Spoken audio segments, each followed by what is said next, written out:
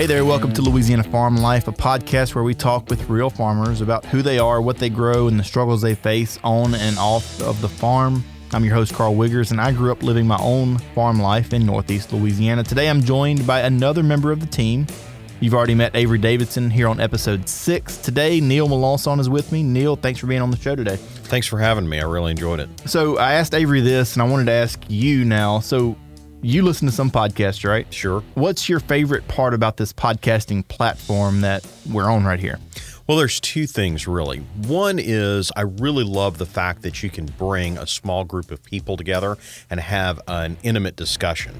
You've had good ones where you've had two people on and you can really get into that thing. But we had 5 this week, including it was me and you and the 2 guests that we're getting ready to meet, as well as Andy Brown. We should talk about, him being there. He's Louisiana Farm Bureau's Associate Commodity Director in their National Affairs. And bringing him in added this great new voice, I think, to it, as well as the fact that so you can really have this great discussion. Like a round table. Yes, exactly. And the second thing is the depth. I really think you can get into a topic or a history or whatever you're discussing there with a great depth that you just don't see. I mean, we try and bring some of that to the TV show, but you really just, because it's 28:30 every week, 28 minutes and 30 seconds every week. You got 2 or 3 minutes for a story. You just have a limited time. Even when we extend that out, as we've talked about before, you just have that limited time. And with podcasts, you can really just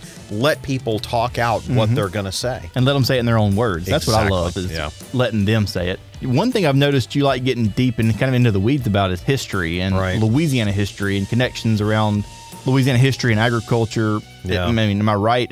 Absolutely. Is that another appeal to you? You know, when we go to D.C. at the Justice Department, there's literally carved in stone on the side of the Justice Department building, it says, "The past is prologue."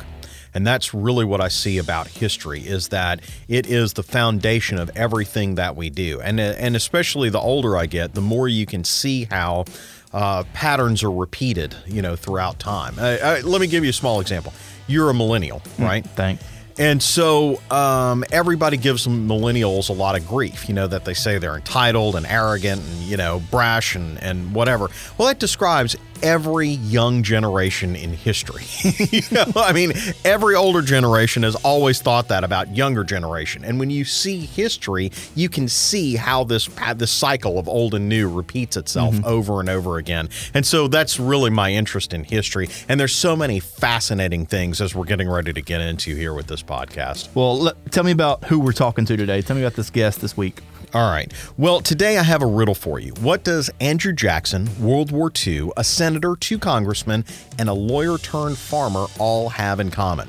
Well, they're all part of the family history of John Gay, a 7th generation sugarcane farmer in Iberville Parish. On this podcast, he and his son-in-law, Patrick Frischhertz, are going to take us on a fascinating journey into a history that spans as long as sugarcane has been in Louisiana. I spoke earlier about depth, and this is one of those stories that cuts right to the heart of Louisiana and America's history.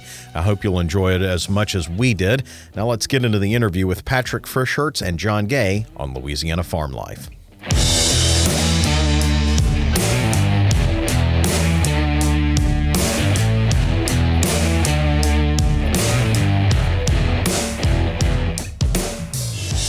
So, John, I'm really glad to be here in the office with you. You're surrounded by these pictures of your history, and that's kind of what we want to talk about here. You are a 7th generation sugarcane farmer, is that correct? Oh, that's right.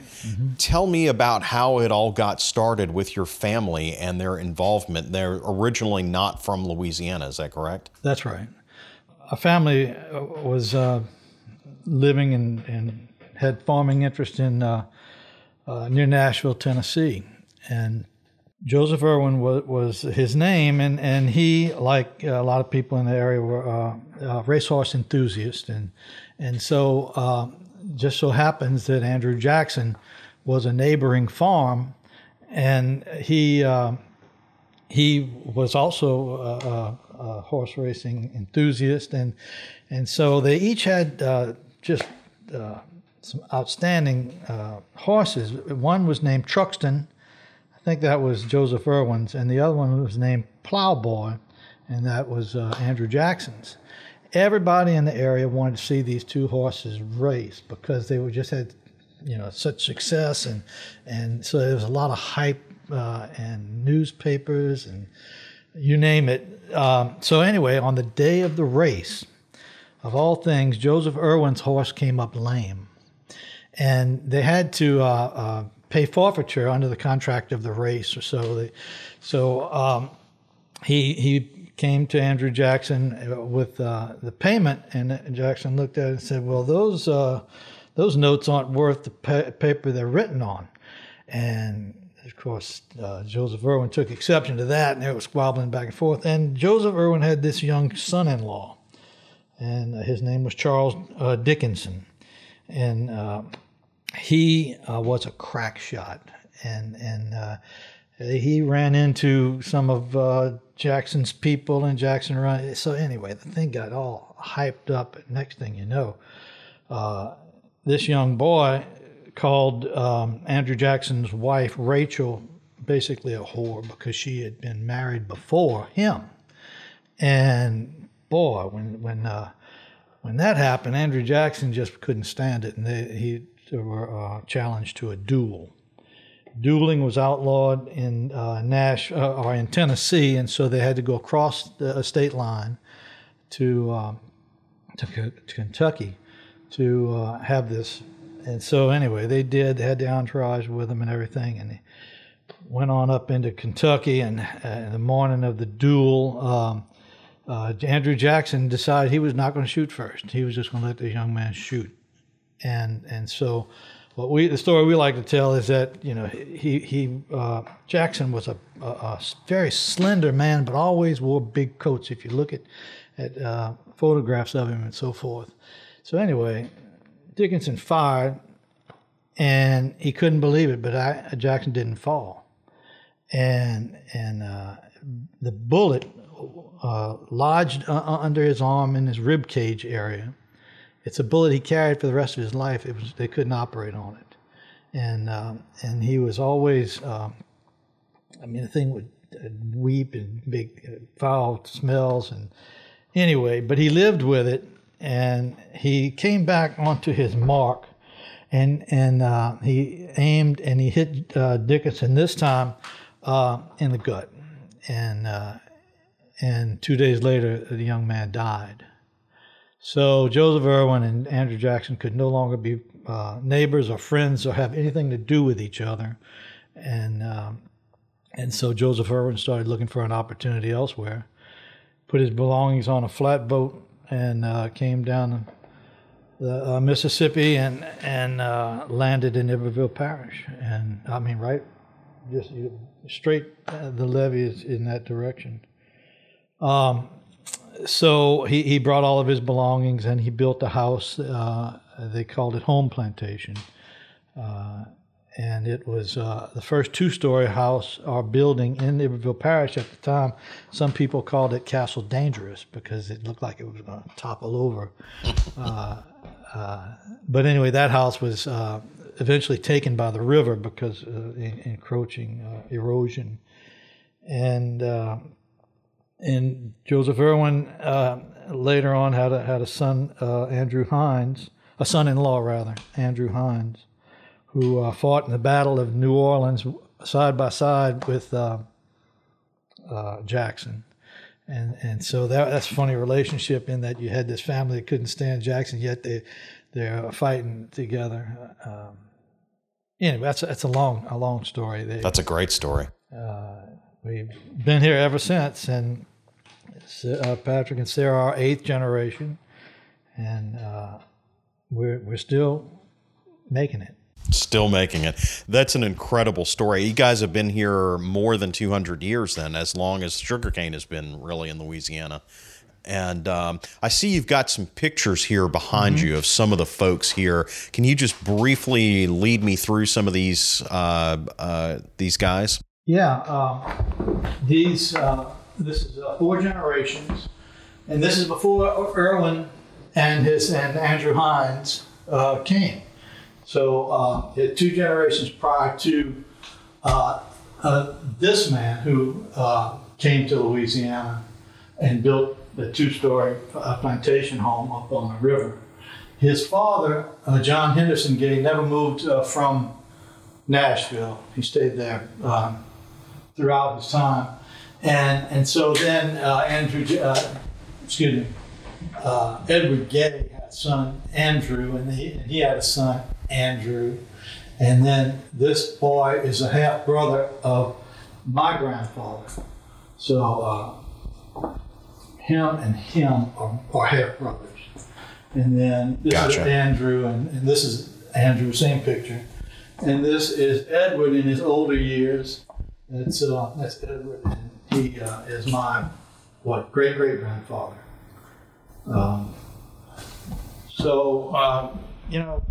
It continues, and we're just privileged, I think, to carry on the heritage that those ancestors from long ago,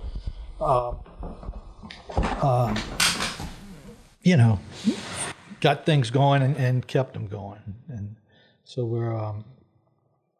we're glad to be here and continuing. And the other thing is, old Joseph Irwin, when he came on that flatboat, he was checking out properties here, there, and yonder where he was going. And this property really piqued his interest because it's such a highly drained farm, and it's in the curve of the river here where over the eons, flood rains and erosion and everything left a lot of good soil from up in the Midwest, I guess, and it's been really a highly productive plantation for all these years. So is the farm that y'all farm on right now, that land, is that the same land that he got off the flatboat on? That's right, same land. Wow. Mm-hmm. Let's talk a little bit about more modern family history. Tell me about your dad and then getting into sugarcane farming with you. Yeah, my dad was Andrew. The way we passed this down is the man standing there, Edward. He was a U.S. congressman, and he was very active, and he was a merchant. He imported from the Caribbean. There was coffee and so forth. So he had more interest than just here in Iberville Parish. So my father, Andrew, the son of the guy in the middle,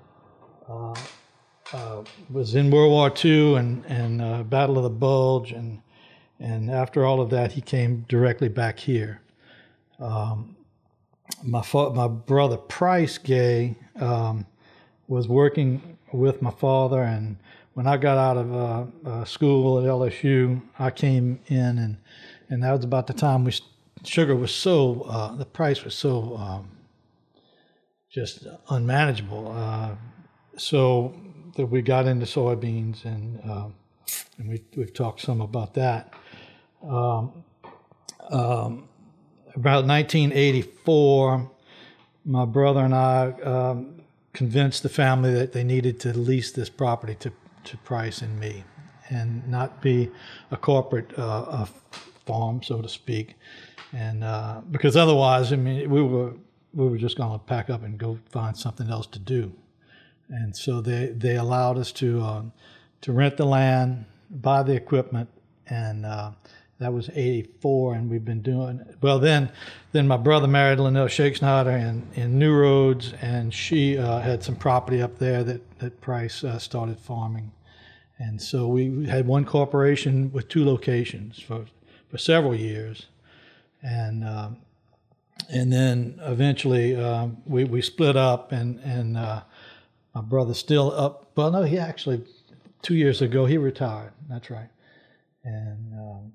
He still lives in New Roads, and he has certainly grassroots right here, and still involved at the board level of the land owning company, Edward J. Gay. It was that corporation was formed when Edward died, and in 1892, and so he. Anyway, probably it's gone on too long, and you want to jump over to Patrick. So just clarification from my end sometimes, because I forget, and I've been here for 10 years now. So before 1984, it was the E.J. Gay Company, formed by Edward, was the landowner and also the farming entity. And generations went down managing the land. And then in 1984, you and Price jumped in and started managing it for yourself. So there was that break. It's still family owned, family run, because even though St. Louis Planning leases it, it's still family all around. But kind of a different stretch in management, I guess, change in management. Well, that brings up an interesting point, which is what a lot of, people talk about corporate farm and corporate farming, but it's not like you guys are traded on the New York Stock Exchange. It's a structure that's designed to protect your family and protect the farm. Certainly. But you still are a family farm, is that right? Yeah, I mean, the bloodline started with Joseph Irwin, and it's been the same since then. And that brings up your involvement, Patrick. You married into the family, is that correct? Tell me a little bit about your involvement and how you got there, especially as we've talked about, You don't have a farming background. No. My father-in-law is a seventh generation. I say I married into it, so I don't claim the generational thing per se. It jumps me and my son or daughter, if they so choose, will be ninth generations, but I guess we can, for fun's sake, we'll claim eighth generation farmer. But no, I don't have an agricultural background other than helping my dad with a garden in the backyard growing up, but that's about it. By training, attended LSU, graduated with a degree in history and education, then jumped into law school at Loyola, and was there at Loyola for 3 years, graduated, took the bar, and actually found out I passed the bar while I was sitting out here on a tractor. But I was very fortunate when I was at Loyola to join in my third year a clinical practitionership where we got to try cases at the Jefferson Parish DA's office. Going into law school, I thought I wanted to litigate. That's where all the action was. And after litigating a couple of criminal cases, I realized very quickly that it wasn't a happy fit. Like I couldn't see myself doing that for the rest of my life. And I started dating my wife back when I was just entering law school, and I'll give my wife and mother-in-law a lot of credit. They started dropping hints saying, hey, would you be interested in farming? Because my father-in-law had 4 daughters, and I don't think any of them were interested in farming. And I'm thinking to myself, man, this is it's a bit of a change, but after going through that clinical practitionership and seeing what it's like to litigate, I said, you know what, this might be stressful in different ways, but a more appealing lifestyle. And I think right after I took the bar, I talked to my father-in-law and said, hey, is there a spot to get a shot? It seems like it's a pretty good lifestyle. And could have knocked me over with a feather. I bet. But it was definitely a change, and it took a bit of pride to some extent to swallow, to say, hey, let's go make this big change after such a huge investment of time, energy, and money into law school. But now it's been 10 years, and looking back, no regrets. I mean, farming is stressful in its own right, but at least I find the quality of life for the most part much more enjoyable. It's a lot more fun to work with quality people instead of arguing with people. Okay. Tell me about that quality of life issue. There's a fulfillment there, and we've talked about that before, but let's tell everybody listening, what is it that really grips you about farming? Well, with sugarcane farming in particular, it's 365, but there's something new every day. It keeps you on your toes. But I really enjoy working with people. We have a great group of people that work with us. I mean, starting off with my father-in-law, he's been just a fantastic mentor and has guided me through my learning and education about agriculture as a whole. And then we have a bunch of guys that have been here for a long time, and they're very eager to pass on information. And it's very rewarding to work with those people. But on top of that, farming, for the most part, at the end of the day, you can look back and you can see the progress you've made, or lack thereof, during certain grindings. But it's rewarding to look back and say, hey, we cultivated these acres, we cut these acres, we were able to do something physical, material, and you can see the progress, you can see the reward of it. Whereas when I was practicing, at least on the criminal side, there was no reward. There was very rarely a good case scenario. At the end of the day, you walked away thinking, hey, we did something positive. Usually it's, you're sending somebody to jail, you're taking them away from families, you're taking them away from a job. It's not a happy scenario to be in. And farming, at least for me, was getting your hands in the dirt, doing something I felt was much more positive and enjoyable as a whole. At the end of the day, I could look back in the mirror at myself and say, man, we did good today. Can I ask real quick, Mr. John, you were raised on a farm, am I right? Oh, yeah. That's all you knew growing up. That's right. And that White House I was from till age 6. Was there ever another option for you? Was there something else that appealed to you? I mean, maybe not law school, but was there another industry or something, or was it always the farm that was your end goal? I knew who was involved in this place until that, how they fit in, what they were doing, and so forth. And there was a void that somebody with the experience I had worked for LSU for a year as an enumerator on sugarcane farms all around the state, finding out about cost of production practices that are used, just valuable information that I brought directly back here, and started making changes. Of course, it was not easy. My father was not quick to accept change, but anyway, we got a lot done, and so it's been good, and it's been great working with Patrick these years. Time flies. 10 years. I mean, wow, where'd that go? So we keep on. I would imagine your law degree didn't go completely to waste. That there's got to be some things that you use it for around the farm. Am I wrong? Oh, absolutely. I mean, just even from the land management side, my father-in-law is the vice president of the Edward J. Gay Company. I'm an employee of the company, and we work hand in hand with other managers of the landowning company and working with pipeline right-of-ways, damages to crops. We have 30 some odd pipelines on this place and more coming through, and there's always repairs, always things happening. So it feels like a constant state of negotiation on something, and it certainly helps walking into the room knowing the basic outline of Louisiana law, where you stand, where they stand, and more often than not, everybody comes to a happy place as far as just trying to reach a settlement, because we all know where we are. It's, at least I feel like it's a pretty big leg up on that end.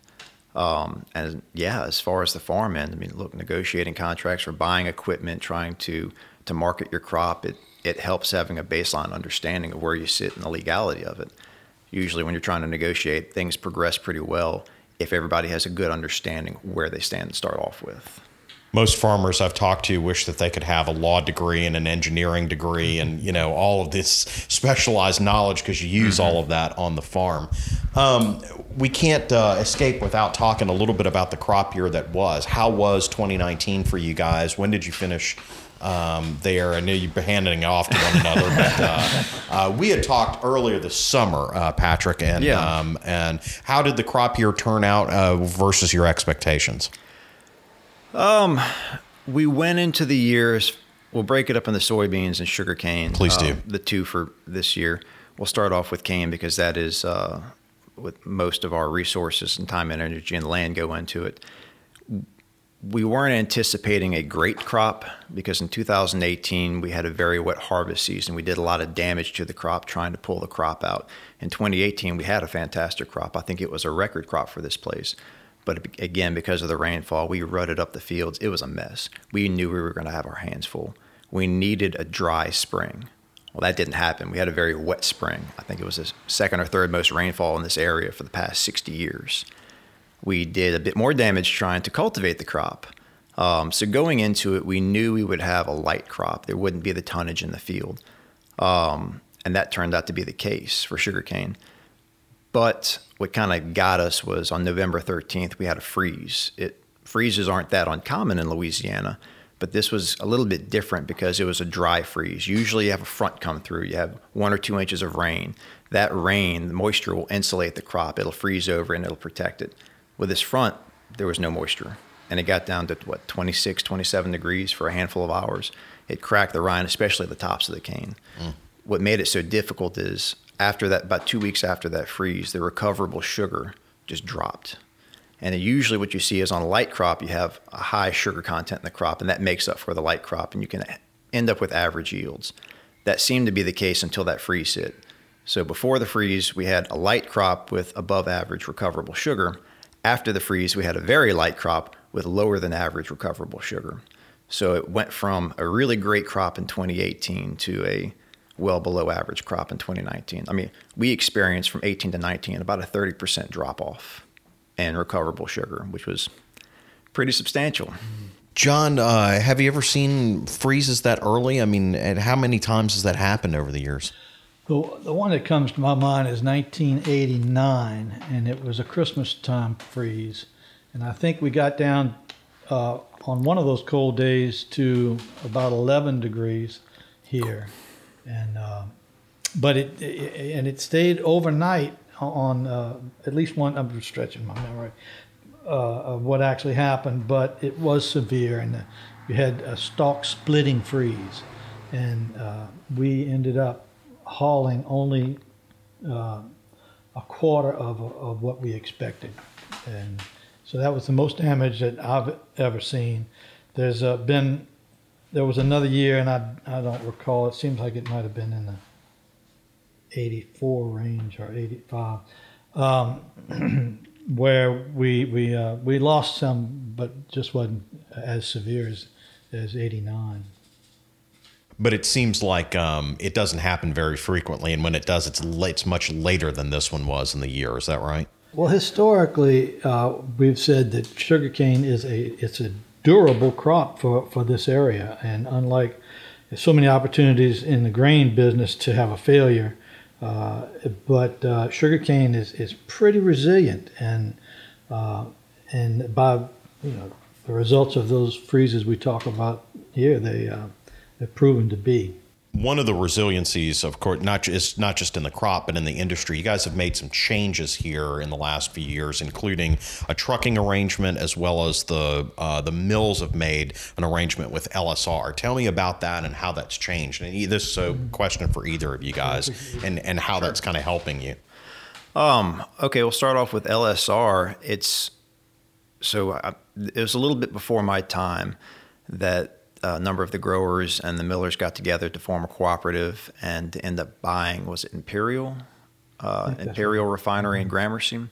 And they formed Sugar, which then worked with Cargill to form LSR. And like St. Louis and the landowning company E.J. Gay are fractional parts of the owners of the cooperative. But what it does, it provides a place for a home for our sugar, if you want to look at it that way. We know we have a place that's going to take it, and they're going to market it for us, and at least on an average year, receive a slightly above average price on that sugar, because they do such a quality job refining it. They're one of the newest, I don't think now, but at the time, they were the newest and most advanced refinery in the entire world, and they do a phenomenal job. And for us,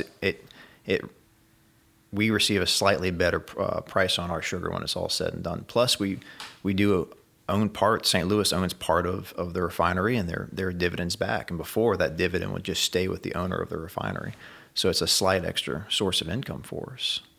And with the trucking company, yeah, that happened in the summertime. There was a case out of Florida that prohibited independent contractors from applying and receiving H-2A workers for their trucking.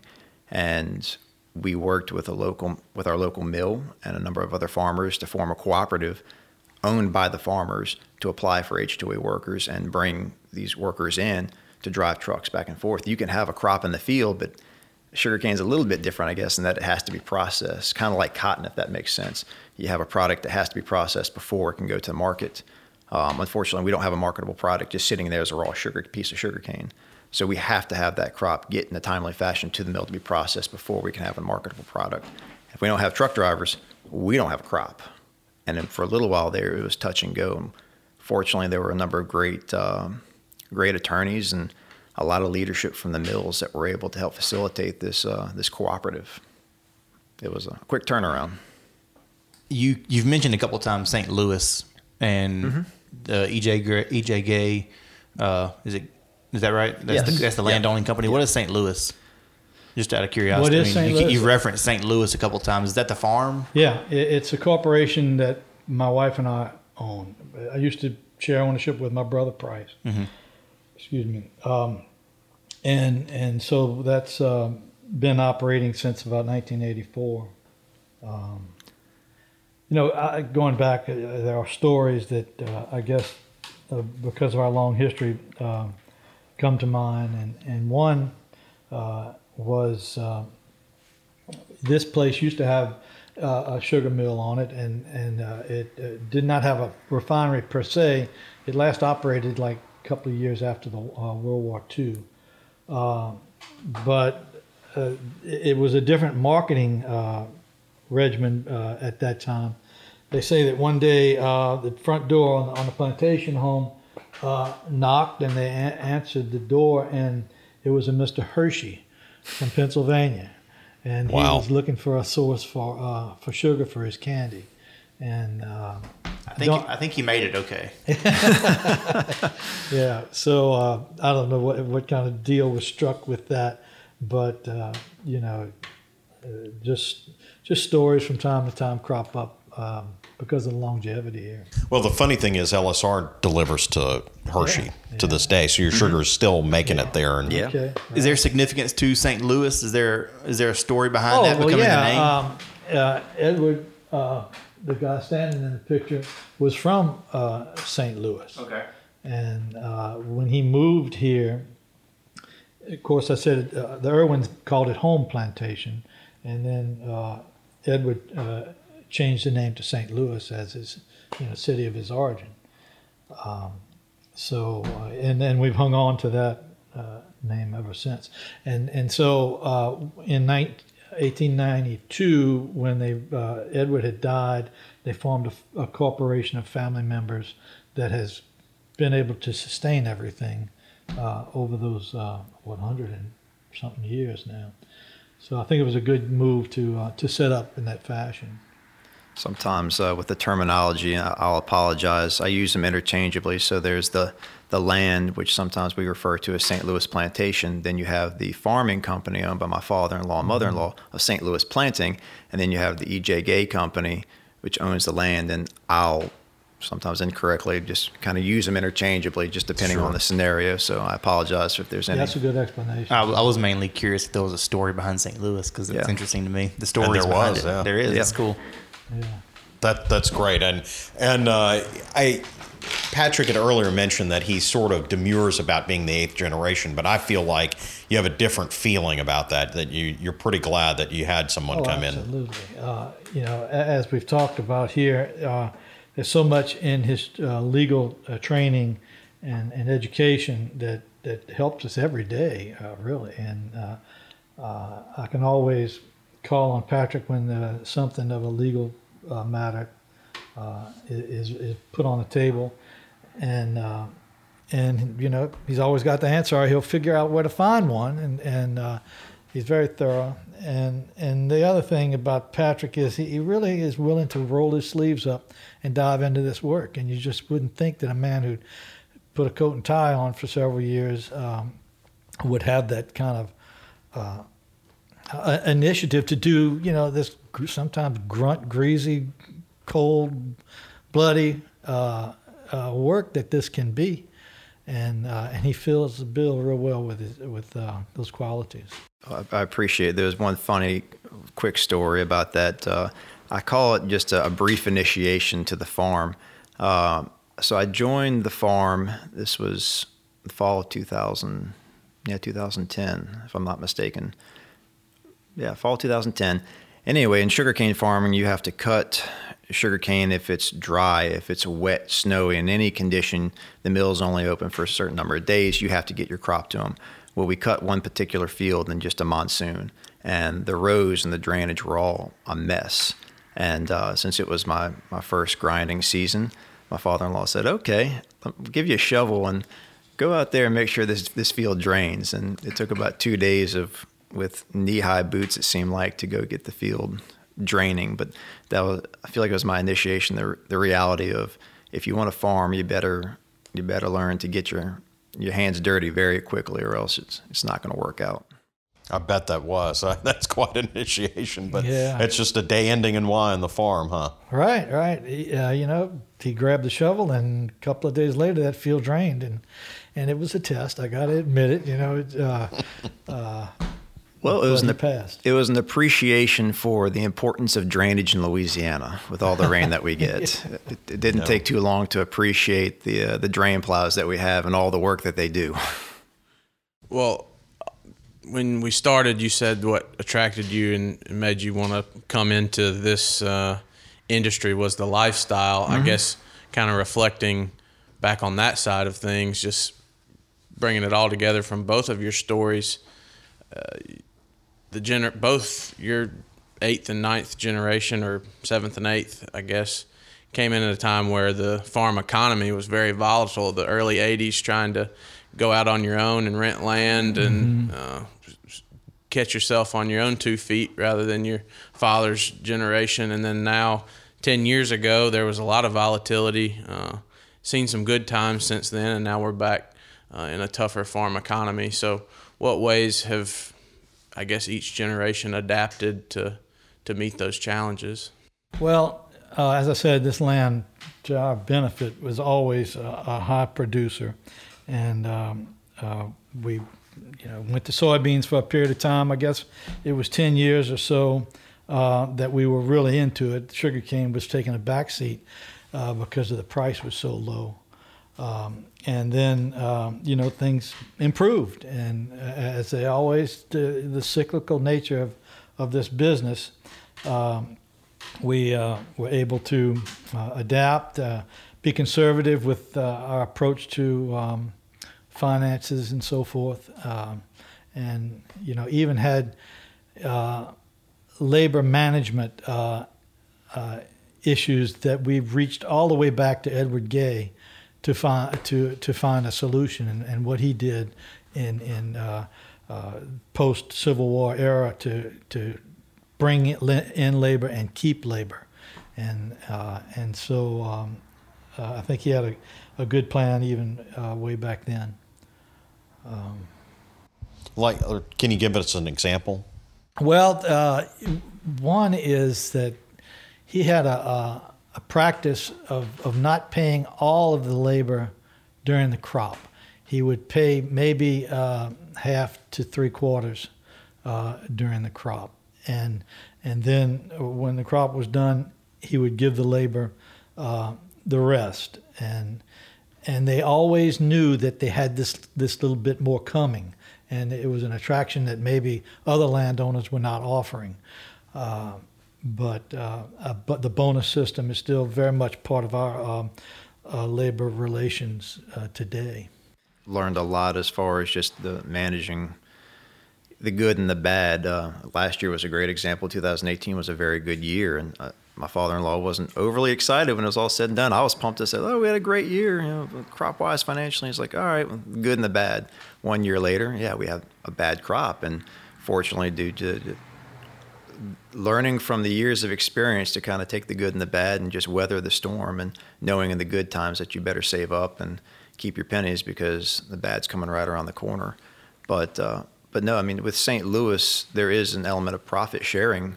When you have good years, bonuses are good. When you have bad years, yeah, the bonuses aren't quite there. But it's an incentive for all the employees, including myself, to work your tails off during the year, because I mean it's part of your livelihood. It's tied up in whether the crop's going to be good or bad, and it can be rewarding or it can be just another year. Yeah. I guess on a final note, tell us about what 2020 looks like for you guys, and what you're planning, and tell me about how you guys feel about this coming crop year. Grinding was not too far gone here, almost 3 weeks, and we always say, look, when we shut it down, last tractor turns the key, let's just forget about this thing. Let's go and do something entirely different with your time, and I think that's a good practice. I think as far as our soybean versus cane ratio, we'll probably keep it like it. I don't know if we had any formal conversations even about that until now, but we're probably in line to keep about the same ratio. sugar yields, you just you never know. You kind of absorb what we've been through the past year and 2 years, and say, well, maybe we'll average somewhere between the two this coming year. I don't know. But I do know that we have fortunate to have a very resilient crop. We got a vibrant industry in Louisiana with sugar, and Patrick was interviewed during the crop, and explaining how things aren't so good, but then he said, "We're here to live another day." However, and I thought that was an appropriate call on what we have ahead of us. Yeah, fortunately, on the 2019 harvest, we had some wet spots like you always do, but it wasn't like as bad as 2018. The yields weren't there, but we had a drier grinding. It was a bit less expensive for the most part, but we didn't damage the fields nearly as badly. So I'm a little more optimistic on the stubble for the crop next year. But I thought we also had a great planting season this year. We were lucky in this area, had some dry spells. We were able to plant the crop. We had some very timely rains to help with the emergence. So for our plant can, I'm very bullish as far as compared to last year at this point, much more bullish about the sugar crop. And with soybeans, yeah, it's we'll see. We haven't finalized our rotation, our fallow ground rotation, so we don't know quite how many acres of soybeans we're going to have. Plus the price is still pretty low, so it's a little less. Don't get quite as excited about soybeans right now as we usually would, but we'll certainly have 200-300, probably 300-400 acres of beans when it's all said and done. Not sure on varieties quite yet. We rely on some recommendations from LSU and our crop consultant, primarily our crop consultant, on which way to go. But we'll have beans and we'll have sugarcane. It's in the ground. It's there. That's wonderful. It really seems like your family legacy is still on an arc to keep going well into the future as far as I can see. So I really want to thank both of you guys, John Gay, Patrick Frischherz. Yeah. Thank you for being here and inviting us into your home here in the office and sharing this incredible legacy. Thank you guys. You're very welcome. Thank you. And thanks also to Carl Wiggers and Andy Brown, who are both joining me for this. And we really appreciate the time here, and thank you again.